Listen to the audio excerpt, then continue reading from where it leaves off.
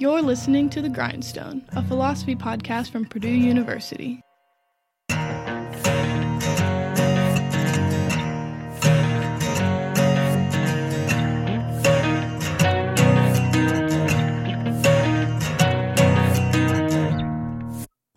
What's up, everybody? You're listening to The Grindstone, the official podcast of Purdue University's Department of Philosophy.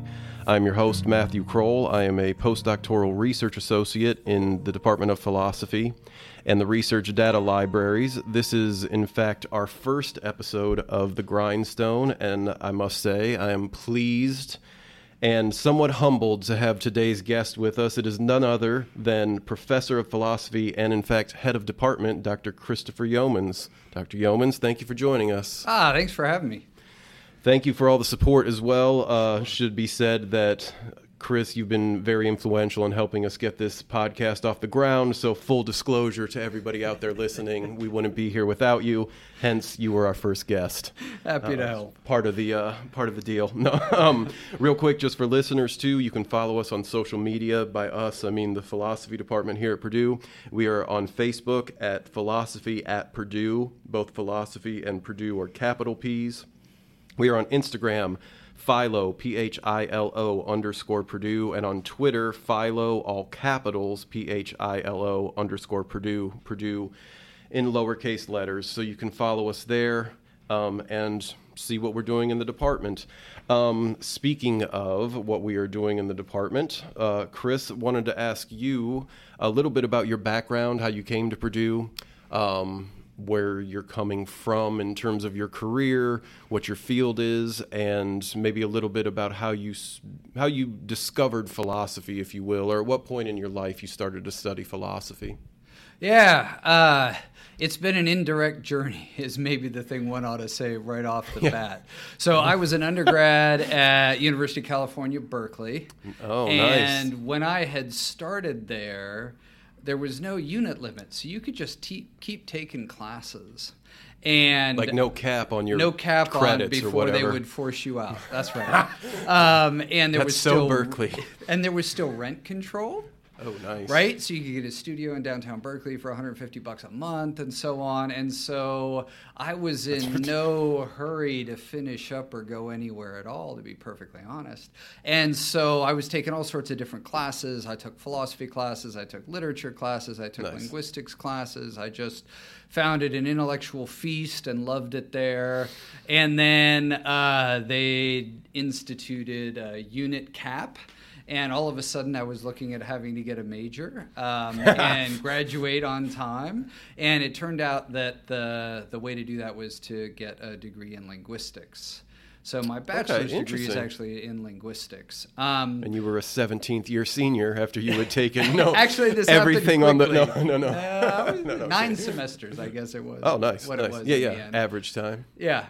But already, I think by the time I had graduated, I had already moved into San Francisco and was working. I worked for lawyers for a while, and then for a number of years, I taught in preschools, particularly 3 to 5-year-olds, which is still one of the most philosophically interesting things I've ever done. You get to talk to kids before their conceptual structure is really solidified. Amazing. So all of that play that you're trying to introduce into your freshman Phil 111 students is there because the solidity hasn't built up yet, right? And so you can just have fantastic and fascinating conversations. Philosophical, no doubt. Oh, yeah. I mean, absolutely. I've heard kids that age say something where you're just like, I never would have had that insight. Yeah, wonderful stuff. Yeah, that's awesome. And so at the time, I was reading lots of political philosophy in particular. I just found that's what I was reading in my spare time, particularly Frankfurt School types like Herbert Marcuse. And so I got interested in going back to school to study that stuff, and particularly to understand the Kant, Hegel, and Marx out of which that stuff comes. I see. So I moved down to San Diego, where I'm originally from, did a master's degree at San Diego State, and then a PhD in philosophy, and then a PhD in philosophy at UC Riverside. And so I'd gone to UC Riverside to work on Hegel with Pierre Keller, but for those of you in philosophy, if you associate UC Riverside with anything, you probably associate it with free will and free will discussions. Ah, okay. And the conversation around free will was just absolutely fantastic, and there were so many great faculty members interested in it and so many great graduate students that just by force of gravity, I ended up interested in the topic. And so I wrote a dissertation on Hegel and Hegel's views about free will. Nice. And so from there, let's see, I got my PhD UC Riverside 2005. And then my first job was at Kenyon College in Ohio. And I taught Kant, Hegel, political philosophy there for 4 years before I came here to Purdue in 2009.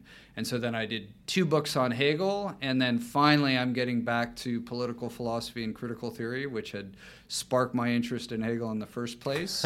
And right now I'm co-authoring a monograph with one of our former students, Justin Lideker, that's tentatively titled A Critical Theory of Economic Agency. Awesome. Difficult question maybe to ask because to singularize it in this way, but when you think back in, whether it was as an undergrad or really at any time of your life, was there a moment, a text, a teacher, an instructor, a philosopher that really, like, can you remember that moment where you just thought, okay, now there's a thought that's like really interesting to me and I like this, I want to do this. Do you have maybe that sort of moment in your life? It's an easy text to pick. It's Herbert Marcuse's Reason and Revolution. I think it was assigned to me in a summer course at Berkeley, 92 maybe, something right around there, maybe 93. I don't know, somewhere early 90s. Was Tony La Russa out there at that time? Oh, I did. So this is a digression, but I worked on the grindstone. Right. I worked in a law firm in Oakland through my time in Berkeley as a file clerk. And this law firm, McDonough, Holland & Allen, had some season tickets to A's Stadium Nice. where they would take clients. And every once in a while, they wouldn't have anybody to take, so they'd let us scrubs from the file room go out.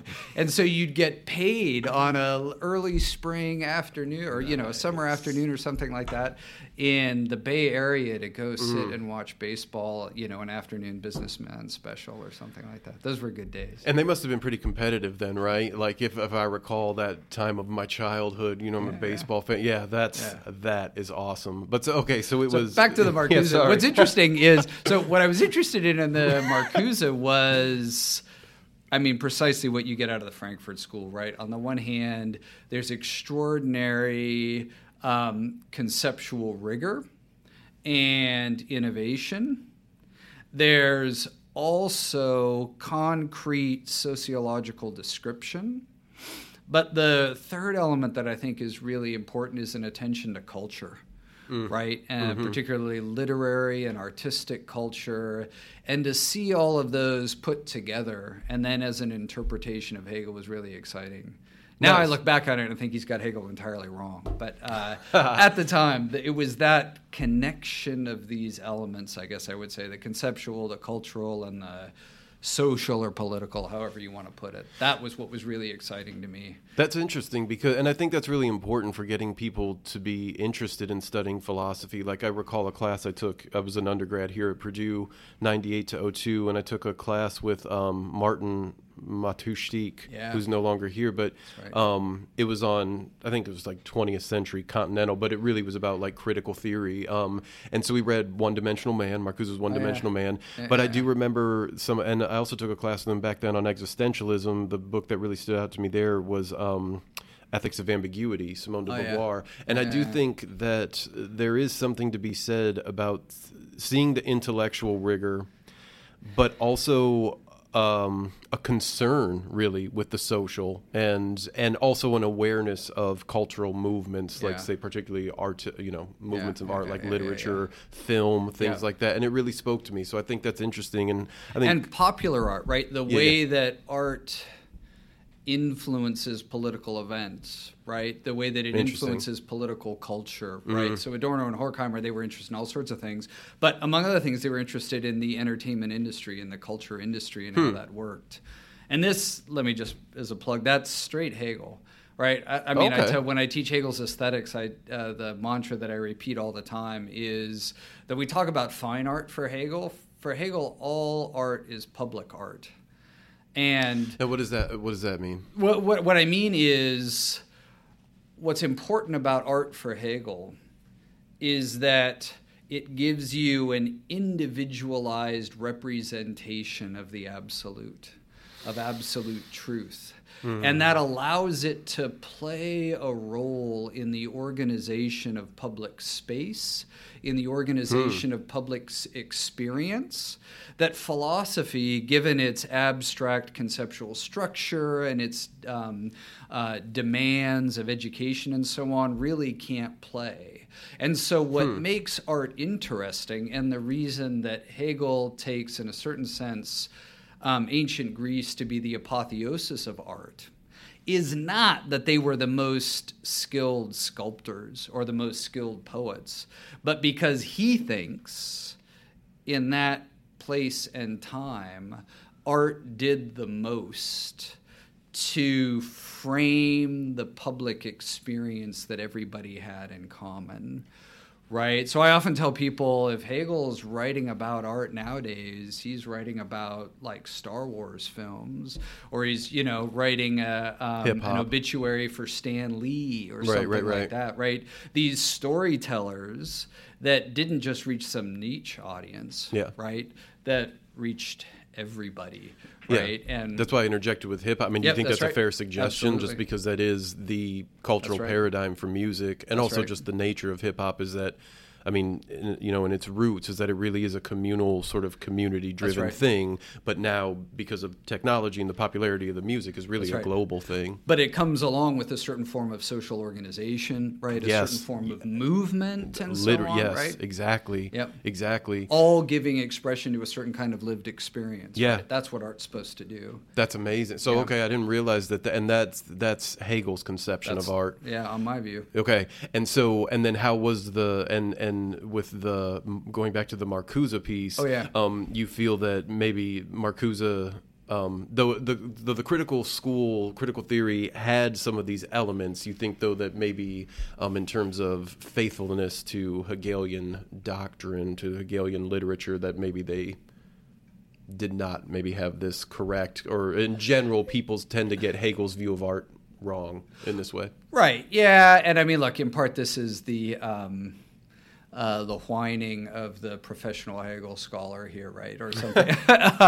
It's still that's what we're here for. I still recommend Marcuse's Reason and Revolution as the first book on Hegel to students all the time. Okay. Right.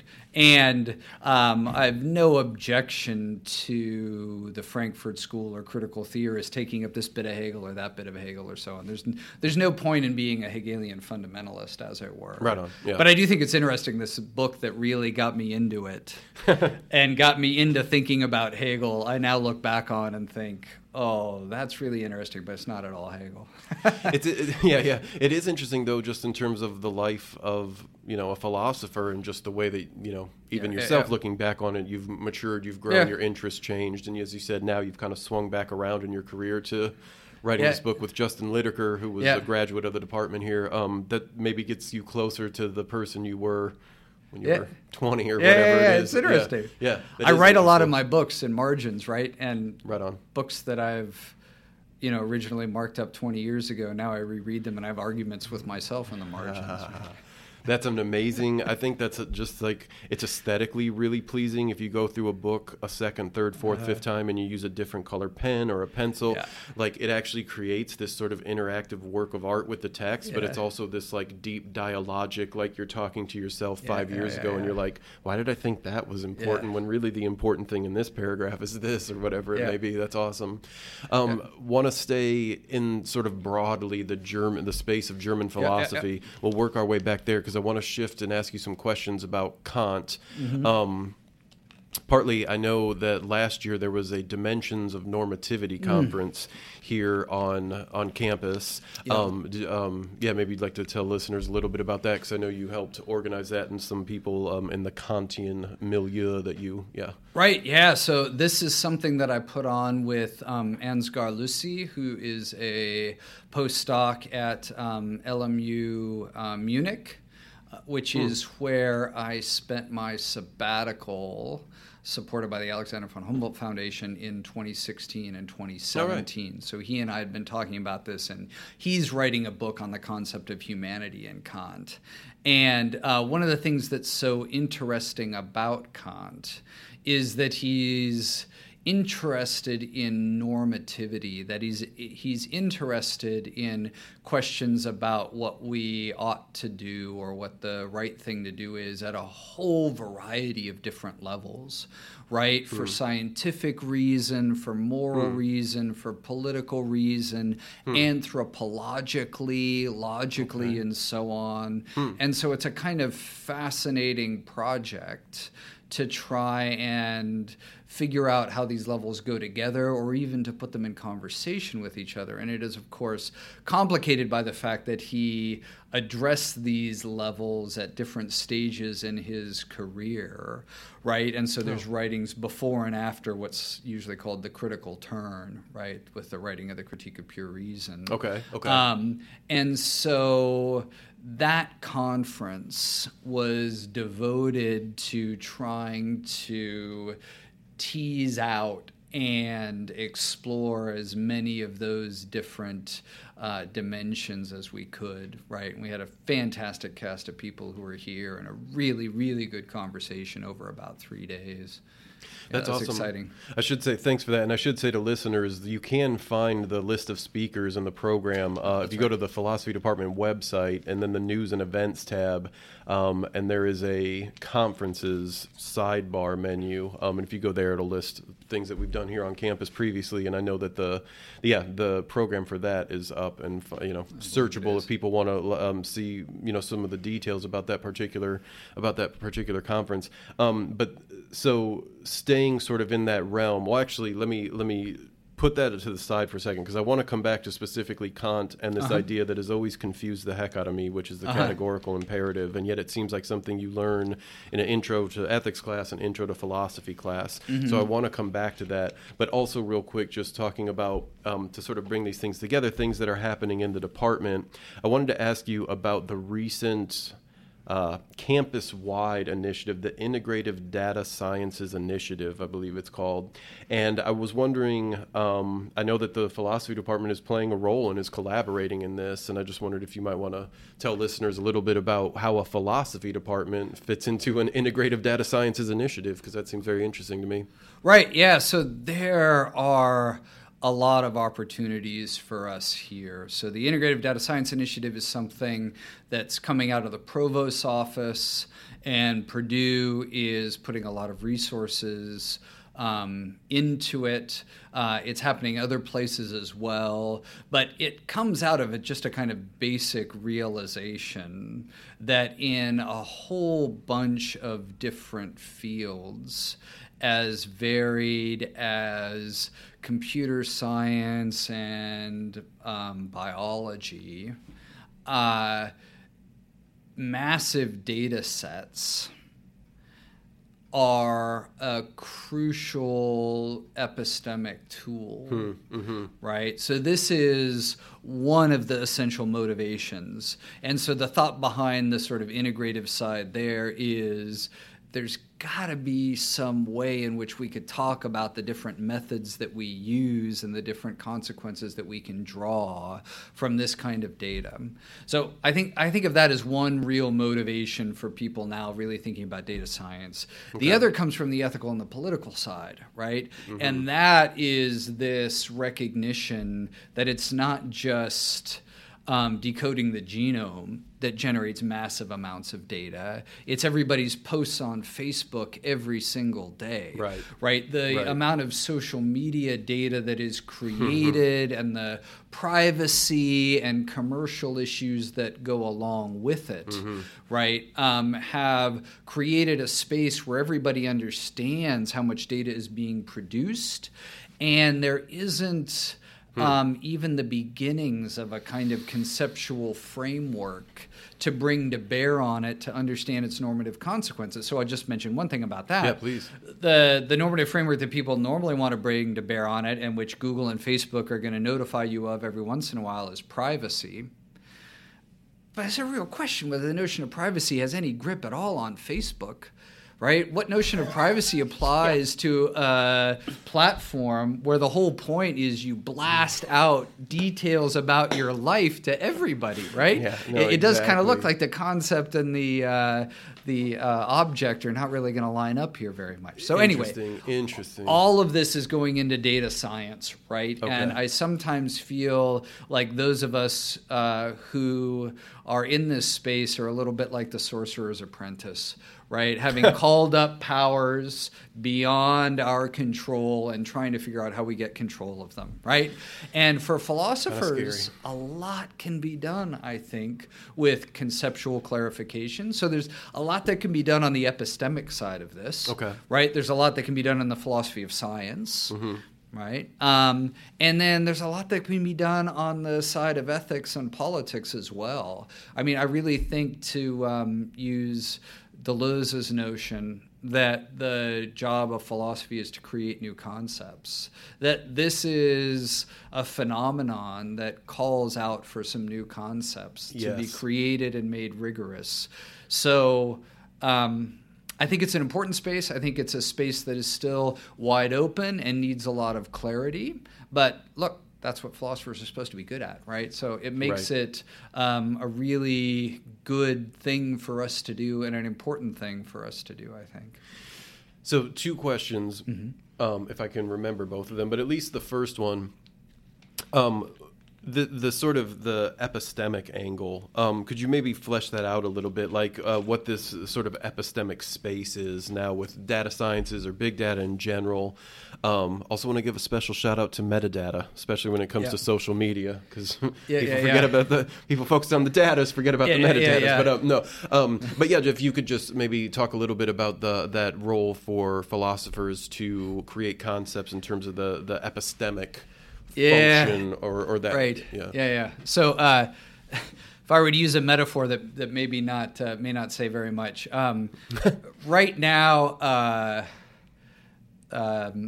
now, this sort of epistemic space is what I would characterize as an affine space, and we'd like it to be a Euclidean space. And here's what I mean by that, right? A Euclidean space we know about, right? It's the space of the Cartesian coordinates and so on. And 2 important things about that is it's orientable and measurable, right? Okay. There's an origin, you know where everything goes from that direction, and you know how far it goes from that direction. Okay. If you kept Euclidean space and took away those 2 things, roughly speaking, you'd end up with affine space. And you have a bunch of like jagged edges, and you know they're together in some way, but you can't really plot them, right? You can't really say, oh, this is further in the same direction as this one is, right? Or this is bigger than that one is. And again, maybe it's not the most helpful metaphor in the world, but right now, what I think you have are a bunch of different techniques being developed.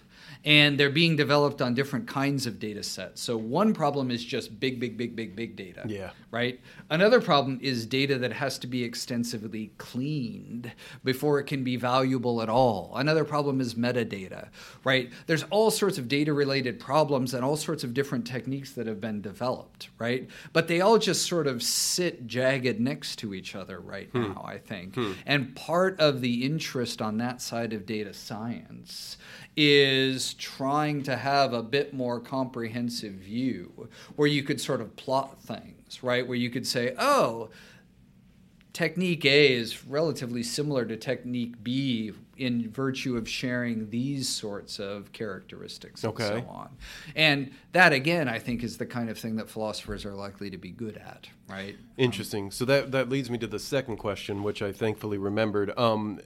Before we get back to sort of Kant, and I want to try to apply Kant to data ethics or the data, this space if possible. But in general, do you think that that's the role of the philosopher, not just in this data sciences space or, sort of, political theory and ethics of data or data sciences? Yeah. Do you think that's, in general, the role of the philosopher is to sort of help refine the concepts by which we understand things and maybe help demarcate these spaces, or at least attempt to, let's say, like on a broader cultural space or something like that? It's a role, and I think it's an essential role that philosophy plays. And it's a role that it plays particularly in situations in which there is confusion or in which there is extraordinary division. Right, so I don't mean this just to indicate the old saw of philosophy as the handmaiden to the sciences. Right. I think there's the ethical side and the epistemic side are not completely separable here. Right, and part of why it's important to get some sort of grip on the epistemic side is because until you do that, you don't really have that much of a sense of what you're trying to say regulate or what you're trying to determine the norms for on the ethical side. Right, so this is the critical theorist coming out in me again, right? That description and justification, right?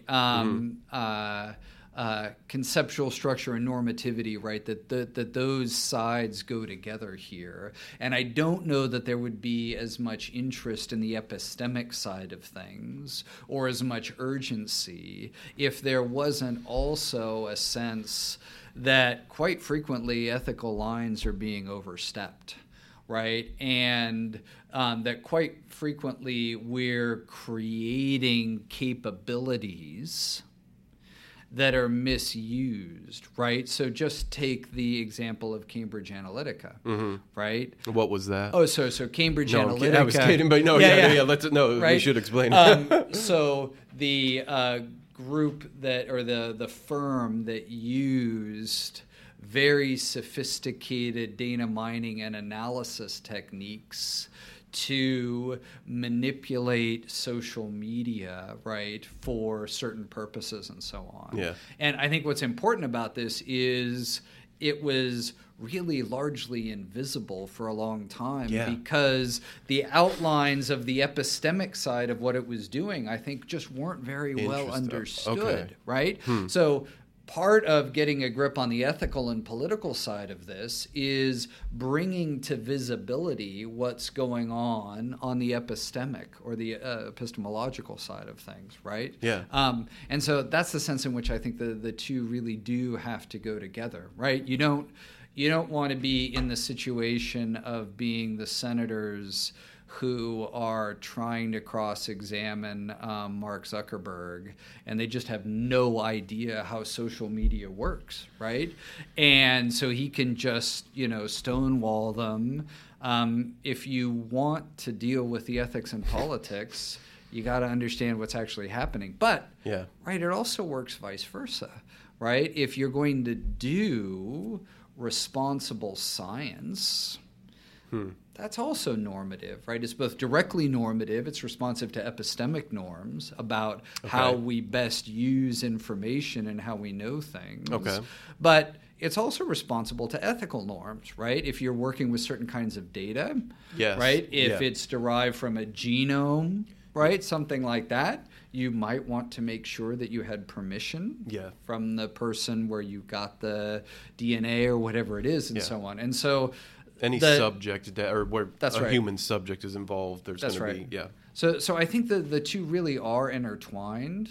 But again, I mean, part of that is the critical theorist coming out in me, because I think the same thing is true of more obviously political phenomena. And let me just add this third thing, right, which I think is true about data, and is also which I mentioned when we were talking about critical theory, and that's the cultural side of it. Yes. Yeah. Right. So Jaron Lanier was just here. We just had him as a part of Dawn or Doom, and he has this new book called 10 Arguments for Deleting All Your Social Media Accounts. Right.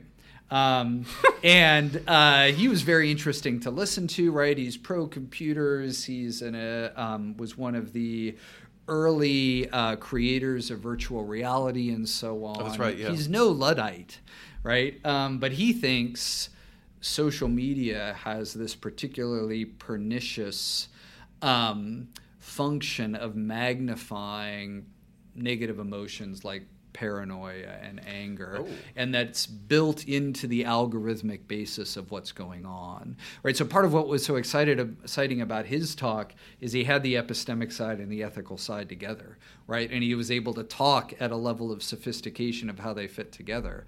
But there's this third side of it, which is the cultural side of it, and that's how difficult it is for many people now to live without social media, right?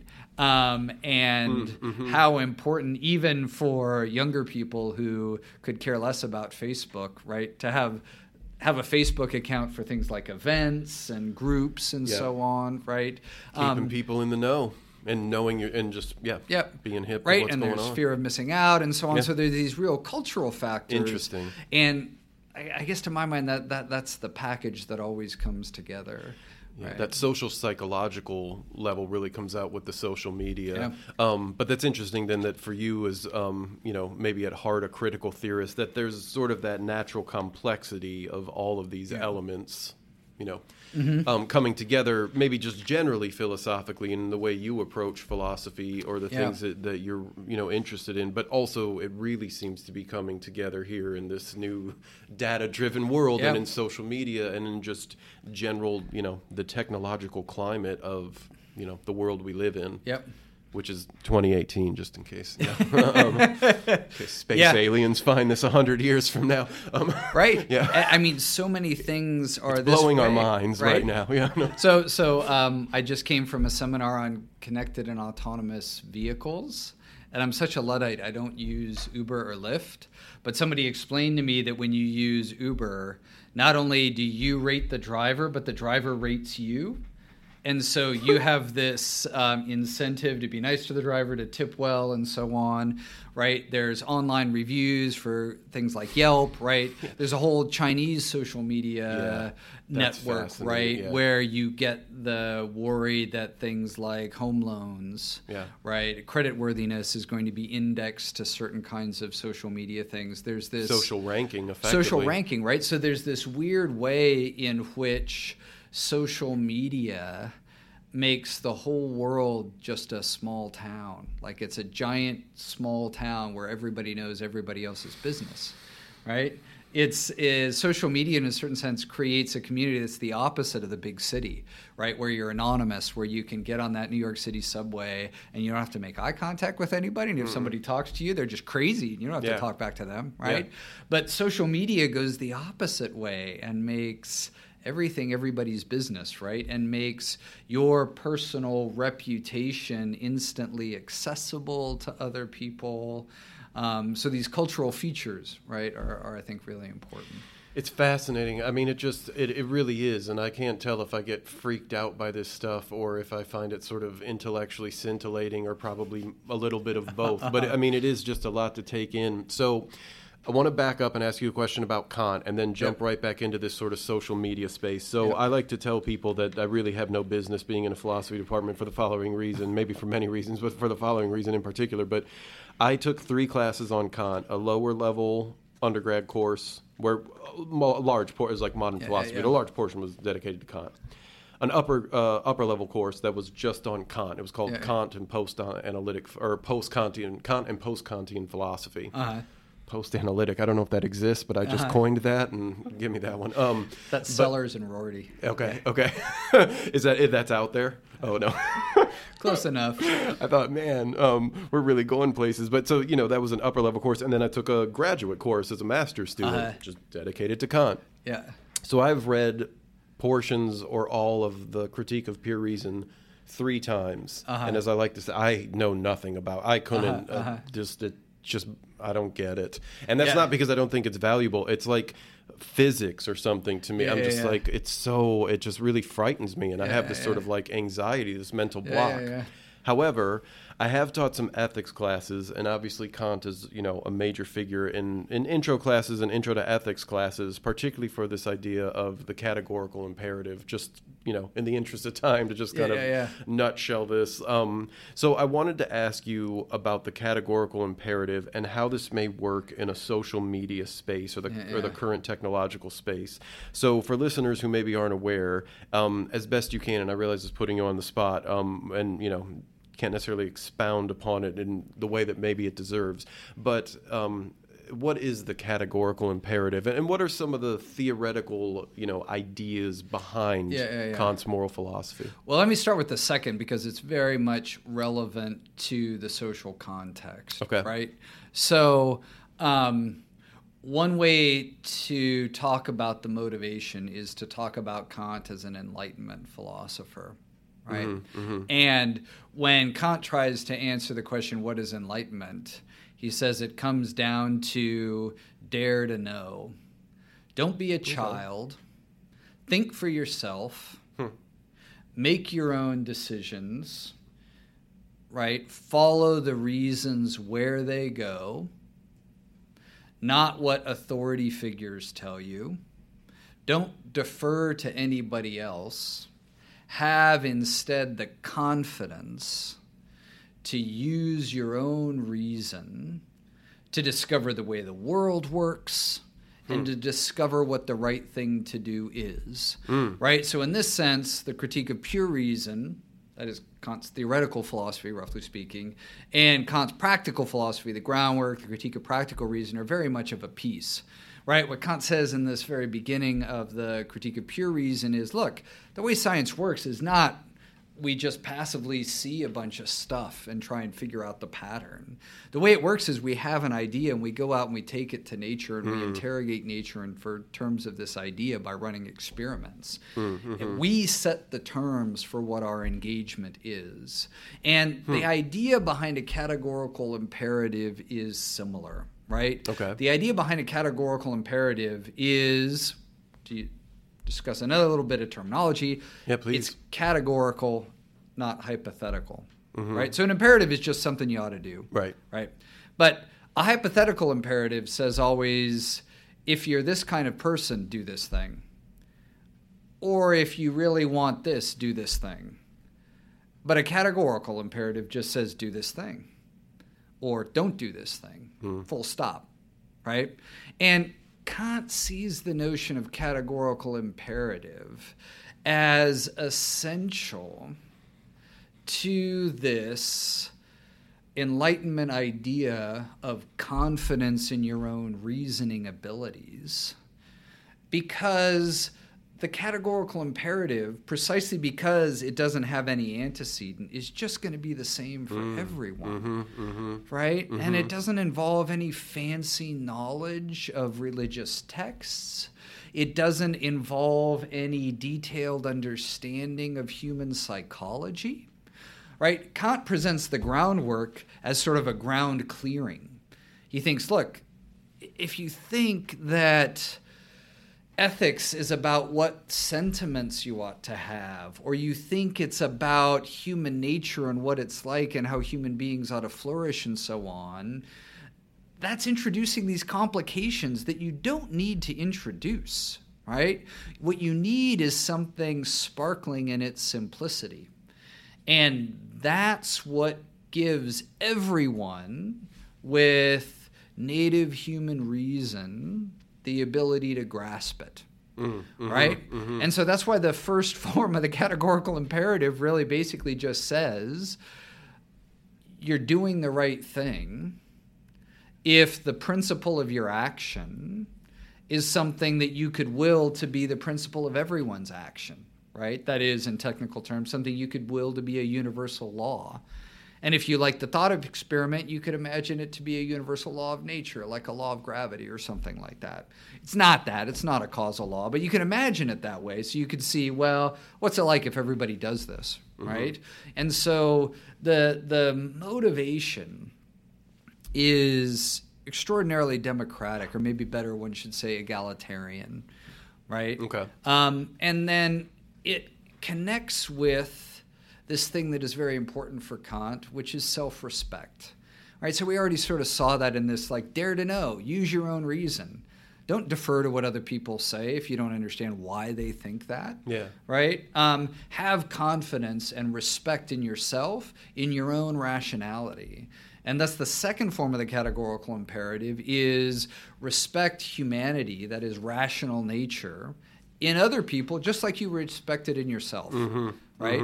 But it's important that you respect it in yourself, right? That matters. Kant thinks you have an obligation to develop your talents. If you don't, you're disrespecting your own humanity. You're not allowed to do that, right? And so there's this theme of self-respect that's really important. And then there's this theme of an ideal community, right? And it's sometimes Kant calls it a kingdom of ends or a realm of ends, right? And there the imagination is, so the categorical imperative is, do what would be the right thing to do if you lived in a world where everybody was moral, right?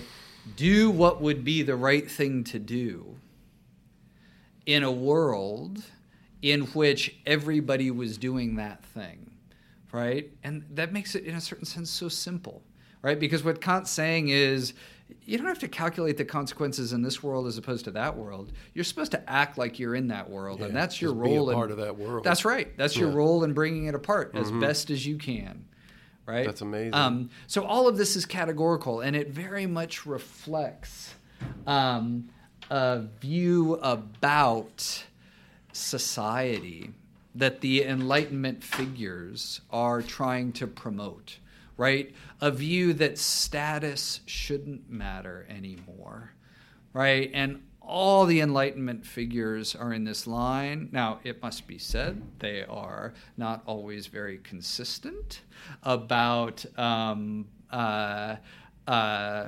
not caring about status, right? They tend to care about status when it comes to gender or race or sometimes religion even and so on. But the idea, particularly in Kant and in lots of, say, these Enlightenment lodges, right, like Freemasons and so on, where you would have anonymity inside these communities, is that you're creating a different kind of community where social status doesn't carry the day anymore, where instead what carries the day is what Jürgen Habermas calls the forceless force of the better argument, right? That's the community that you're trying to create. And that's a community in which noble status, clerical religious status, where none of that is supposed to go into the hopper when you're weighing arguments, right? The fact that my priest tells me this is the right thing to do. Well, if he says this is the right thing to do for reason A, I should listen to reason A and try and decide whether that's a good reason or not. But the fact that he's a priest, that doesn't matter. Right? That just gets carved off as rationally irrelevant for the purposes of making that decision. So it's not his role, it's the reason behind it. That's right. And the rule behind it and the applicability of that rule to something that could be universal. That's right. With these aspects of self-respect and sort of living in this sadly hypothetical world where everybody's acting in this way, and it is just this sort of moral world, this kingdom of ends. That's fascinating. I mean, thank you, because I feel like I learned more about Kant in the last 15 minutes than I had in 3 full courses. Maybe that probably says more about me. Also, though, maybe I'm just older and wiser now, but I doubt that's true either. The other thing, though, is that I found that really empowering and inspiring. I guess I didn't realize Kant had that sort of, or maybe I've just never heard it explained so effectively, just to sort of, value yourself, but also, value your own capacity, don't listen to like, well, maybe this is my own political bent, but don't listen to authority. Don't like take these things as they're handed down. Trust yourself to be able to use your reason and figure out, you know, what's something, whether it's a scientific inquiry or an ethical inquiry, like. Yeah, it sounds very self-empowering in terms of, and something that's universally applicable, at least in the sense that everyone that has reason, every human being can follow this sort of self-guided principle of discovery and action. I think is a big part of it, of acting in this way. Do you think that's fair? I think that's right. I mean, Kant's idea is you don't need to be a magnificent political operator. You don't have to be an insightful observer of human psychology. That's not what ethics is about, right? Ethics is about being right with yourself and right with other people. And that's a simple relationship. Right. Yep. It's a simple relationship of respect. And sometimes that produces good consequences, and sometimes it doesn't produce good consequences. Right. But, I mean, right, this is the hardcore part of Kantian ethics. That's not really relevant. Right. What's important is that basic relationship of respect, being right with yourself and being right with others, right? And in this sense, broadly, it's what maybe we call a deontological or non-consequentialist theory. Right. The outcome isn't what is of concern. That's right. It's the reason behind the rule you're acting on. And in a sense, your conviction to always act in this way, you know, even if everybody else isn't, just to, So I want to bring this back just in the last couple minutes, because I know you're a busy man and you got many places to be and things to do, but thank you again for the time. But this is so interesting. So I want to bring this back to the idea of social media. And one of the things that bothers me about social media, and you were talking about, you know, it's not the anonymity of the big city. It's actually like a global small town. Yeah. Right.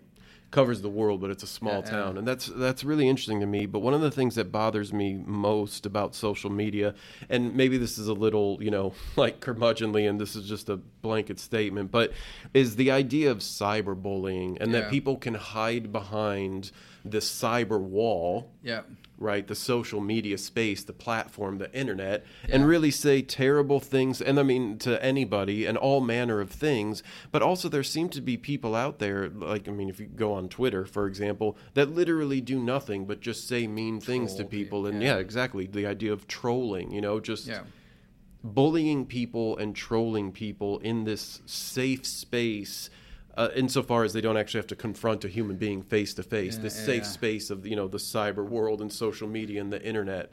I'm wondering if there's a useful way, maybe this won't change the world, but like if there's a useful way to sort of apply these ideas of the categorical imperative to that, to help explain to people that from, you know, a moral philosophical standpoint, or at least a Kantian one, that it's really just, it's not even self-respecting or self-serving in any positive way to conduct yourself in this way, because surely you don't want to will a world where everybody's just really just exaggeratedly mean, for lack of a better way to put it, to everyone else. You know, does that make sense? I mean, is that maybe...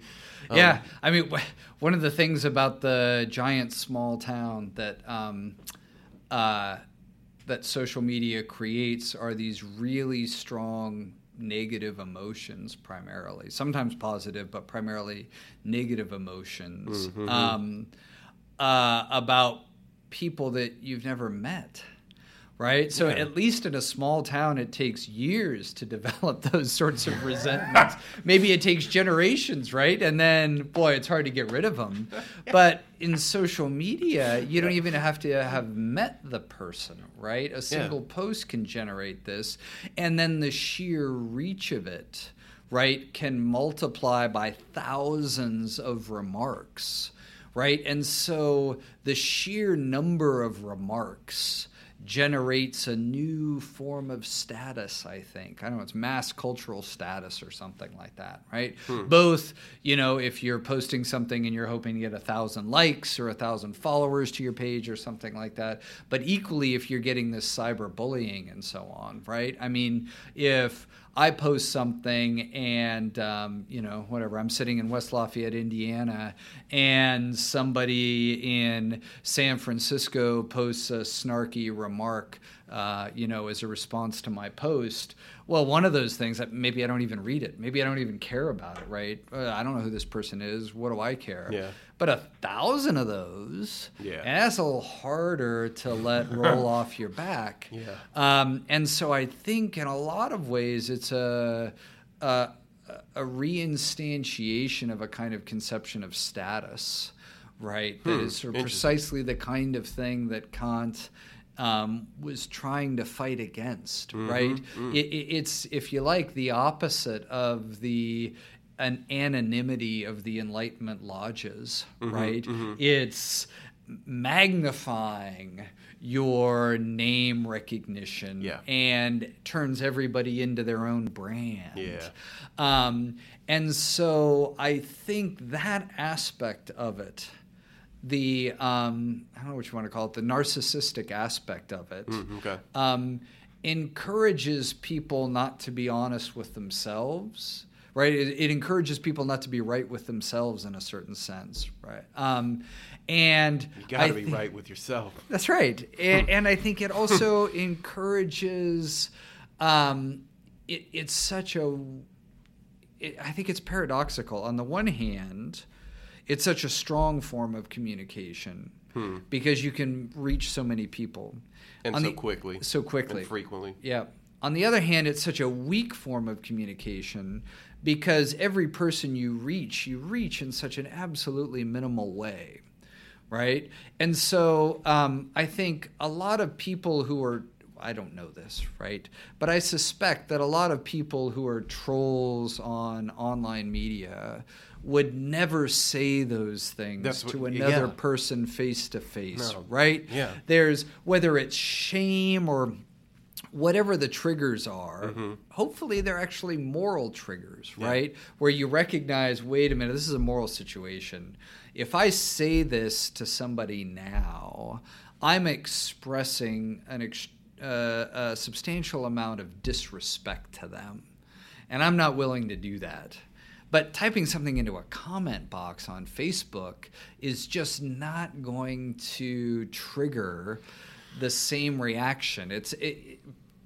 My sense is it doesn't register to people as an ethical issue because it doesn't register to people that they are actually forming a relationship with somebody else that expresses respect or disrespect for them. And so I think... You don't see the effect in the person you're saying this to.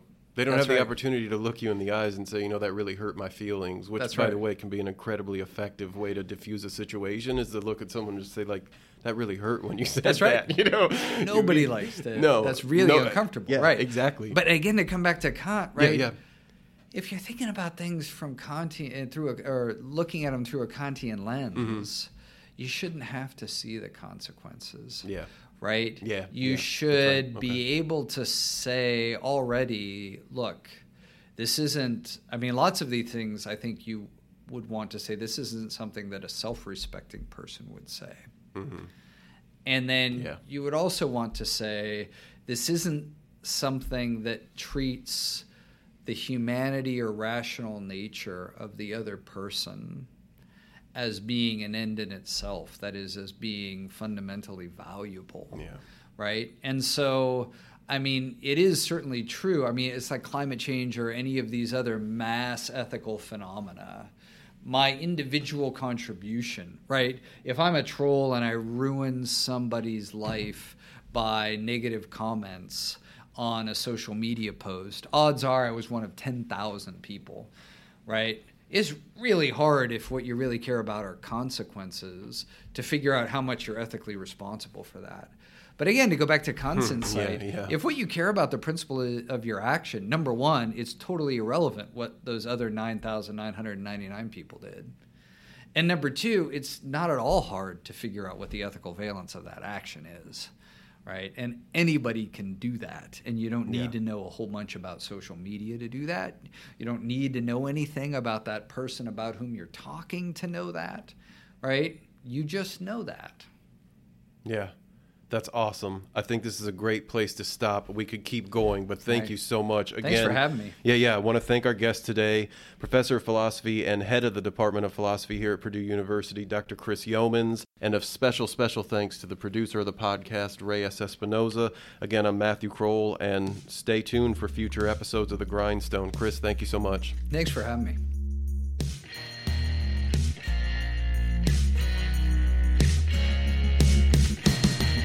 The Grindstone is brought to you by the Department of Philosophy at Purdue University and is supported by the College of Liberal Arts at Purdue. Our intro and outro music is by Al Turity.